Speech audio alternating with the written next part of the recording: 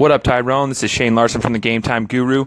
I just caught your station, and I was listening to the segment on Gordon Hayward. Now, I'm a Jazz fan, so you're going to get a completely different perspective from it than probably what you're used to.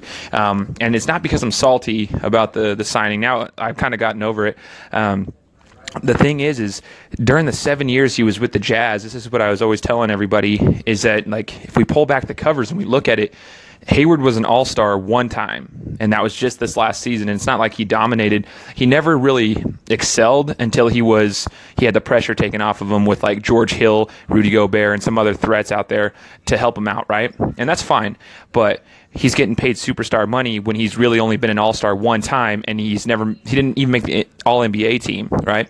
So I kind of want to get your thoughts on that, if you think he's just another, above-average player on the Celtics, just like Horford or IT.